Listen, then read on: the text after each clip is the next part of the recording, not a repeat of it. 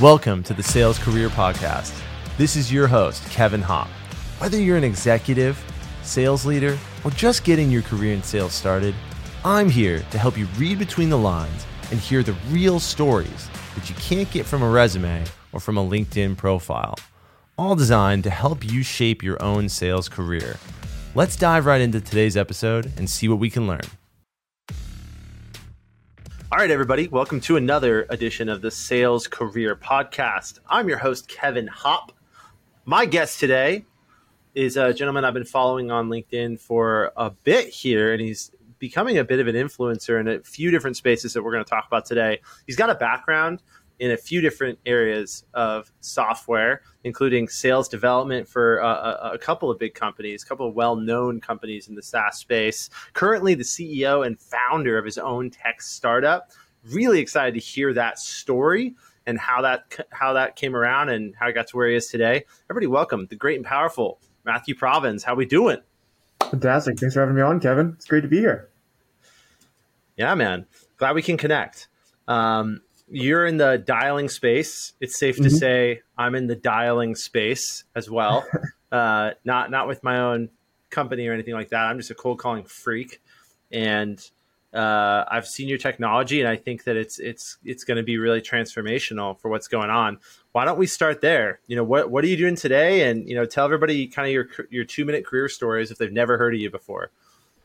Yeah. So really quickly, I've been in the SaaS space for about 2 years now. Started as a sales rep and quickly made my way up to leadership and decided to launch my own SaaS company. It's always been my dream to kind of be my own boss and build up myself in the tech world. Growing up with a father who's a software developer and a mother who's a teacher, they both had to make their own way in life. Want to do the same for myself. I've been very familiar with the dialing space, started my career in politics. So I've been using a dialer for almost 8 years now, actually. So I've been using that technology since it was really, really bad. There haven't been a whole lot of improvements, sadly, in the past 8 years. And so I wanted to build a new tool that everybody could use. And like you said, it'd be transformational for the space. Right on. Yeah, it's interesting that it's starting to really take off. Like I think sales as a profession, the more that SaaS grows and that remote work becomes a big deal, it's harder and harder to build that like bullpen culture of a noisy sales floor, right? Mm-hmm. Like I've seen those, I've been in those. You've only been in the SaaS space for a few years here, but like when I started in the SaaS space 8 years ago, like in person, like big call center type areas were like the standard, and you didn't need fancy dialing tech because it's like this like hardcore nature of like pick up the phone and dial, and everybody's talking at once, and there's like music playing, and it's like this whole culture. Now the question is like, shoot, well, how do we get that vibe when you're sitting in your room alone? What we found in the pandemic right away is that people will find any excuse not to make their calls. Particularly if they could walk the dog, particularly if they could turn on Netflix, particularly if they're in their boxers, right? They're not as engaged of an employee as they once were. So the evolution of dialing technology is probably, I would argue, as a cold calling geek, like one of the more positive things to happen to sales development and outbound sales in the last 10 years. And it came about because of COVID, because of this idea that you got to make it really easy, So tell me a little bit, like, so you've had a few different sales roles. Like, what's a sales job that you had so far that was really challenging? What was the most challenging role of your career? I think moving into the role of becoming an SDR manager was probably the hardest role I've been in so far. There's a couple big reasons to that. One, I've never been in leadership in SaaS before. I've helped run political campaigns, but this is a much different caliber. I was transitioning to becoming that manager. Not only was I still kind of working within that SDR role almost full time, but also now managing that team for the CEO. And so basically I was doing 2 jobs for one, right? During the first 3 months of that role. It was extremely difficult, trying to keep track of my own time, manage my own time while managing everybody else's time. at the same time, right? It was kind of Yeah. insane, but I learned a ridiculous amount as well during that period of time from my colleagues, from the SDRs that I was working with, because pretty much every single one of them had been on the ground floor with me as an SDR before I was promoted. Yeah. And so I got to learn a lot about them, the best way to kind of manage people in the SaaS space, and it really allowed me to progress my career very quickly from that point forward. But yeah, becoming an SDR manager was the hardest thing for me. It really is a shift in mindset, and I had a sales manager early in my career. What was interesting, and I've told this story many times in this podcast, like when I was an SDR, which was 2015, I didn't have an SDR manager. I didn't even have a VP of sales. The company I worked for raised a Series A, and they hired 10 SDRs, and they had 8 account executives, and they all reported to the CEO. So it's like one of these classic cases of not understanding how to play the game, and the CEO had too much of this like puppet effect where he like wanted to be in control of everybody, and it was like, all right, how am I going to learn? But we had a senior sales guy who was like not in charge of us, but would like help us out and stuff, and he was in the channel sales division. And I remember him saying, because I remember like I thought to myself after getting on LinkedIn and like seeing what the world of sales was about, I'm like, I want to be a VP of sales. Like a VP of sales would be a really cool job, And then I told him that, and he said, dude, you don't want to be in leadership. Leadership sucks. Leadership is people, and leadership is dealing with people's problems all the time. And selling is actually really fun. And it's been interesting because I do find, and tell me your thoughts on this. Like, I find that there are some people, like you don't have to be one type of leader is what I'm trying to say. There are some people like me who I lead by thinking about enablement first, right? Mm-hmm. Like I've worked for executives and VPs and people like that say, oh, I'm a good leader. Yeah, I check in with you 17 times a day to make sure you're doing your stupid work. And that's what leadership is, And I've worked for that guy and quit. So I'm like, holy cow, this sucks, I think of it the opposite, where I say, hey, I'm going to get my job is to enable your success. When I manage teams, I say, look, I'm going to line up everything for you. I'm going to give you all the tools you need to succeed. I'm going to teach you and train you how to use them. So you're not showing up every day thinking, how do I do this? I need you to execute. And then I'm going to meet with you once a week, and we're going to talk about accountability. And if you're having trouble managing time, we'll talk about that differently. But I'm not standing over your desk. I'm not checking on Slack to make sure that you're active all the time. I'm not doing that. Like when I found out that you can be a different kind of leader is when I realized I actually do want to go into leadership, because the actual selling part of it for me was always so challenging, because every job I went to, I was the new guy. And for at least a year, I'd get like no inbound leads and have to go prospect. So I had this blurred sense of like what sales versus sales development was, because I was constantly just doing sales development work as a account executive. And then I was a senior account executive. And I was just all that I was really doing was cold calling and cold emailing all day, every day. I very rarely got to sell. So I don't know. Like, what do you think? Are there more than one ways to manage a SDR team? Yeah, I mean, I think that different managing styles can definitely be efficient and work. However, in order to be at least a decent leader to start, you need to be proactive in your leadership, not retroactive. Too many leaders, like you said, will go in and check on you, right, 17 times a day, right? That's being retroactive. Or they'll just go and listen to your cold call recordings, look at your emails that you sent out, and then give feedback afterwards, right? The best way to make sure a rep is enabled to be successful is by giving them the materials that they need ahead of time, and be able to replicate those processes. I'm going to say something that's a little bit controversial. A lot of people say that the SDR role is the hardest role. I don't agree with that. Okay. I agree with it in a sense that is very dependent upon who your leader is. If you have a good leader, the SDR role is not going to be hard, right? But if you don't have a good leader and you're working at a brand new company, a startup, which is where most of these opinions are formed. That's where I've mostly worked, right? I've only worked with one somewhat large company. I can tell you the culture and the support you're given is completely different, right? And a lot of these SDRs are coming into the tech space for the growth, right?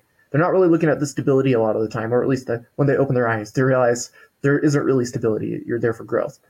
Um, and, working at a startup is extraordinarily difficult no matter what role you're in. And I think that's where the ideal of the SDR role is the hardest role, because tech space, at least that you and I have been in, hasn't really been around for that long compared to other industries in the world, right? And so being this young, there's not a lot of enablement that isn't in existence yet. And so you have to look at companies like ZoomInfo or Salesforce. We could even go, with like maybe Demand Science, Sendoso, Reprise, where they do have good structures in place for their employees. And it's a lot easier to be an SDR.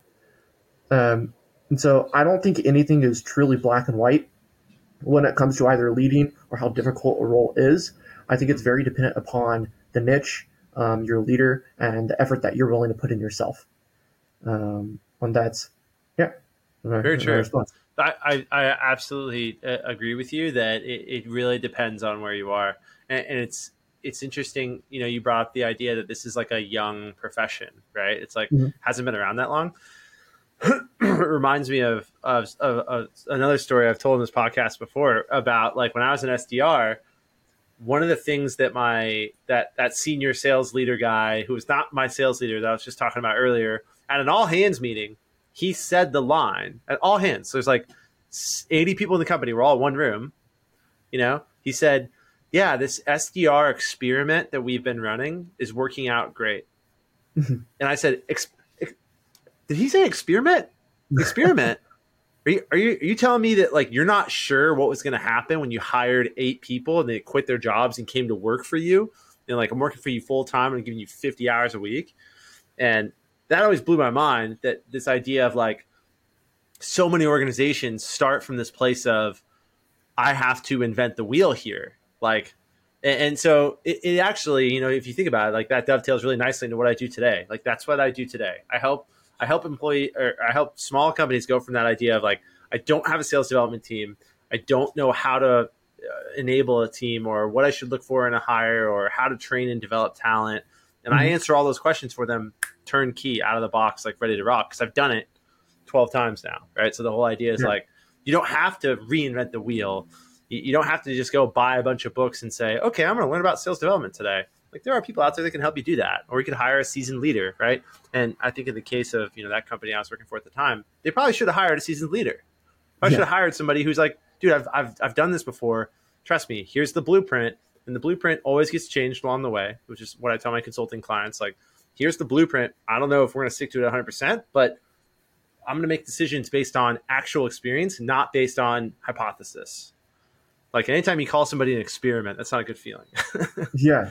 And something else I'd like to speak on is just in the last 2 years alone of me being in SaaS, there have been drastic changes to how the industry functions as a whole, right? 2 years ago, the influencers and how they influenced the LinkedIn sales community was completely different than today, right? Today, people can be hired directly off of how big their LinkedIn presence is. And I've seen that do great things for companies, and I've seen that annihilate companies. Yeah. Right.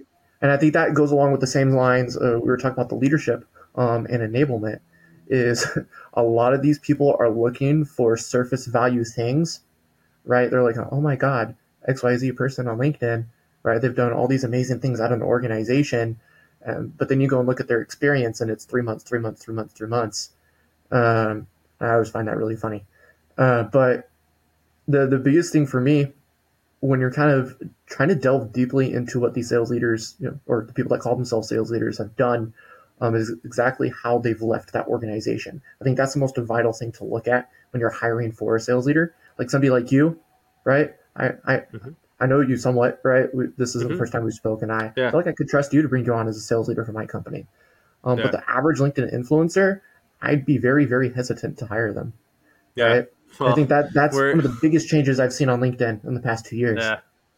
I mean, if we're going to talk about LinkedIn, like we're entering this phase, Matthew, that I call, and I talk about this in the shadowy corners of LinkedIn with various people that I can be honest with, right? And I'll be honest with you, and I'll be honest with my audience here.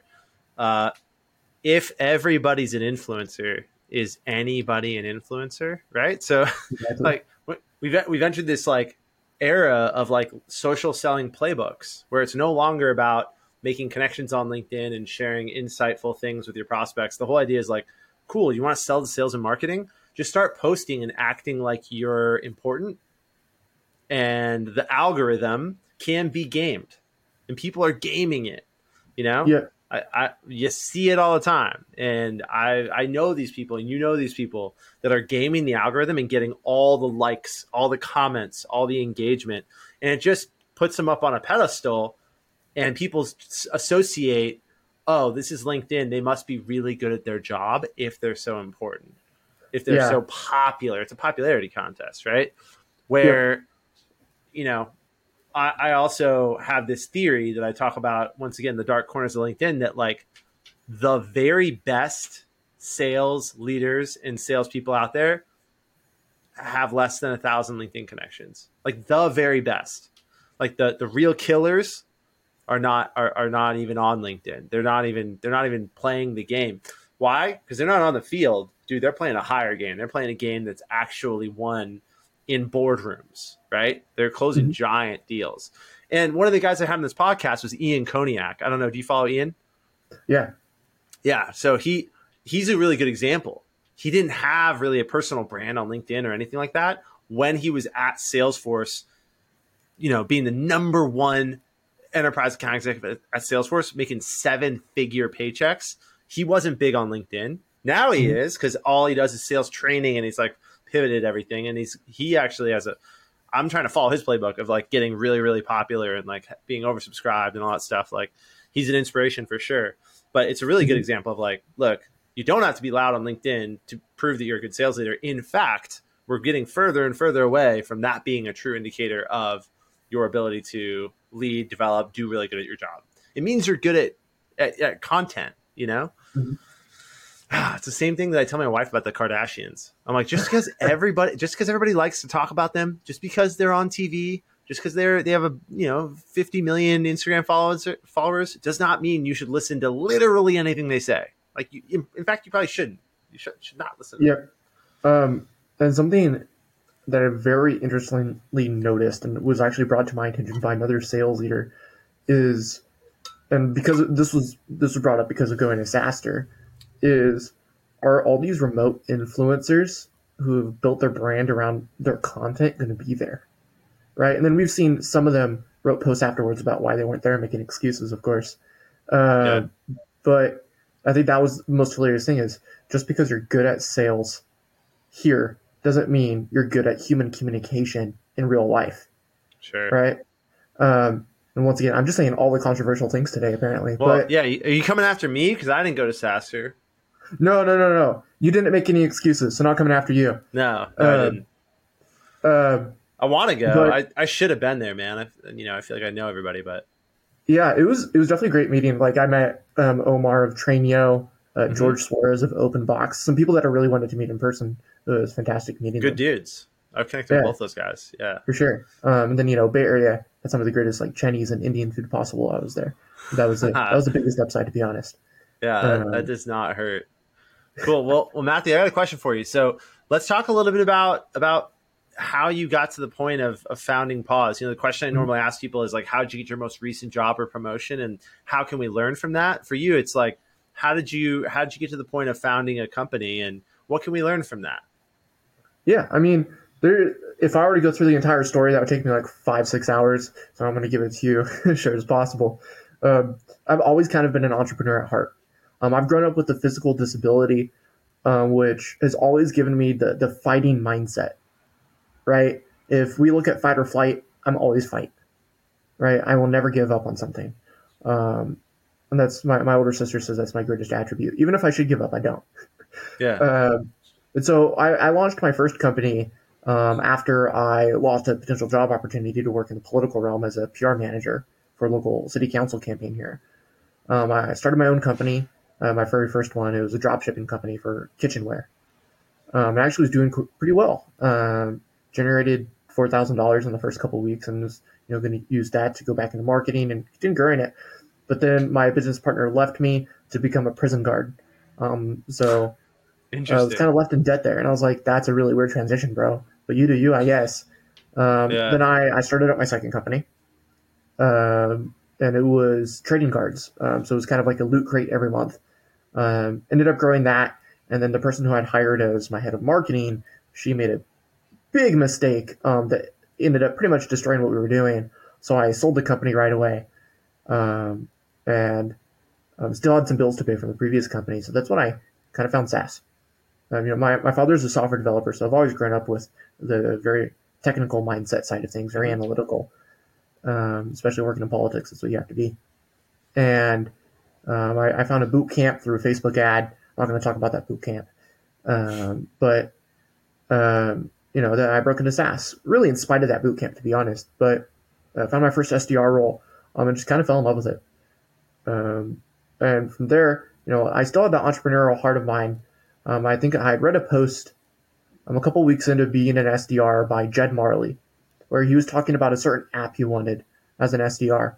And I don't know about you, but I get my greatest ideas when I'm on a walk listening to music, specifically hardcore trap. I don't know why it's that genre of music, but that's what gets my creative juices flowing. Um, and I started taking what he put in that post and was like, I feel like I could create something really cool around this. And so it really evolved from there into becoming a dialer, which I already had previous years upon years of experience with. Yeah. And so I paid somebody to develop an entire business plan for me. It's like 30 pages long. Um, it's like $4,000 to do, plus graphic design, create our original UI UX designs, create the first website, et cetera, et cetera. Um, and then I brought my co-founder on at the time, Hmm. and we just kind of started working together, putting our money together to continue building this dream out. And then in December of last year, um, we found an outsourced team that was referred to us based out of India. So Yeah. we paid them to start developing pods. And then it was July of this year is when we launched our MVP and started getting people to actually use it. I believe that's around the time you and I originally spoke about Yeah. pods. Yeah. It was really early on, but I liked what I saw there, and anyone who's gonna make it easier to make more calls in less time is a fan of mine. I And it's appreciate it. funny. It'll be interesting to follow Pause as it develops and changes, because Mhm. what I have found is I've consulted with companies that use probably any one of like 6 or 7 different dialers, and uh, like my table stakes to getting involved with the company is you have to be using one. Like I'm Mhm. not like super picky on what you use, but you have to be using one, because listening to the phone ring is the enemy of productivity, right? Yep. And conversations are king. Like those are things I'm going to put on my gravestone. Conversations are king. Like if your sales reps are not talking to people during the day, they are not working. You know, but Exactly. it's interesting that I always find that like the dialing companies choose a ICP, or they choose kind of an identity, and they like go down that road. And so it's hard to like change that. It's hard to shift that dynamic of like what a dialer is supposed to be focused on. Like phone burner is kind of like the B2C dialer for a lot of Mhm. folks, like a lot of real estate agents and attorneys and other people are using it. And, Connect and Sell is trying to go like mostly big companies. And there's like, they choose their lanes. So I'm curious to see kind of where Pause ends up going, and maybe it's an idea for you that like part of the playbook of getting to a certain level of scale is picking a lane. You know what I mean? Mhm. And like leaning into like one direction and seeing how far you can take it with that direction. Yeah, exactly. Dialers have a ginormous TAM, total addressable market. Totally. Um, and so that's, I think the best place to start is just the generic SaaS sales leader world, trying to talk to directors of sales, VP of sales. And I've interviewed a lot of SDRs about dialing as well. And I'll show them the platform, and they're like, "Oh my god, I've never heard of like a dialer before. This is Yeah. amazing." And I'm Yeah. like, "Well, this is barely a thing. Like we've built like this took a long time to build, right? However, right, there are dollars out there that do a lot more than mine. That's going to change very soon here, but um, Yeah. the very basic essence of just being able to parallel dial, and for people that don't know what a parallel dialer is, right, that just enables you to call multiple people at the same time. I've had people tell me parallel dialing is illegal. I'm like, no, it's not. No, it's not. Exactly, right? That's a I, short answer. No, it's not. yeah, no, it's not. For those of you who, well, I haven't said a whole lot about my background, but politics, policy, that's what I did for a very long time. especially California, right? CCPA compliance. But Yeah. so I'm in the state where you have to be most compliant. But right, just be able to make multiple calls at once, and being able to, right, our dialer, you can make 5 times the amount of calls that you would in a normal period of time. There's a lot of questions that come out of that. I'm not going to go over all the objections and that stuff right now, but I'm not even really trying to sell my dialer right now. And I'm just trying to go off of the importance of what you said of just having a dialer in general, right? You said conversations are definitely king. And the amount of people that don't know what a dialer is, aren't using a dialer, or just aren't cold calling in general, it blows my mind. Yep. Right? I get people all the time tell me that they're not dialing. I ask them why, and I never hear a response. Yeah. Well, look, it takes like it actually comes back to like one of your first arguments, which is like SDR job's not the hardest job. Well, some of the tasks that SDRs are asked to do are the hardest things to do at the company. And how can you tell that it's the hardest thing to do? Easy. Ask the CEO to make a cold call. He won't do it. She won't do it. They won't do it. No way. Ask the VP of sales to make a phone call. They won't do it. Well, I can't. I'm busy today. You know better than I would.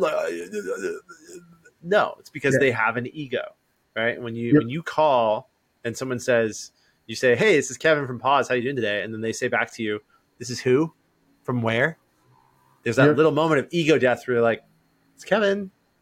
Duh. Don't you know me?" No, they don't, and they don't care about you.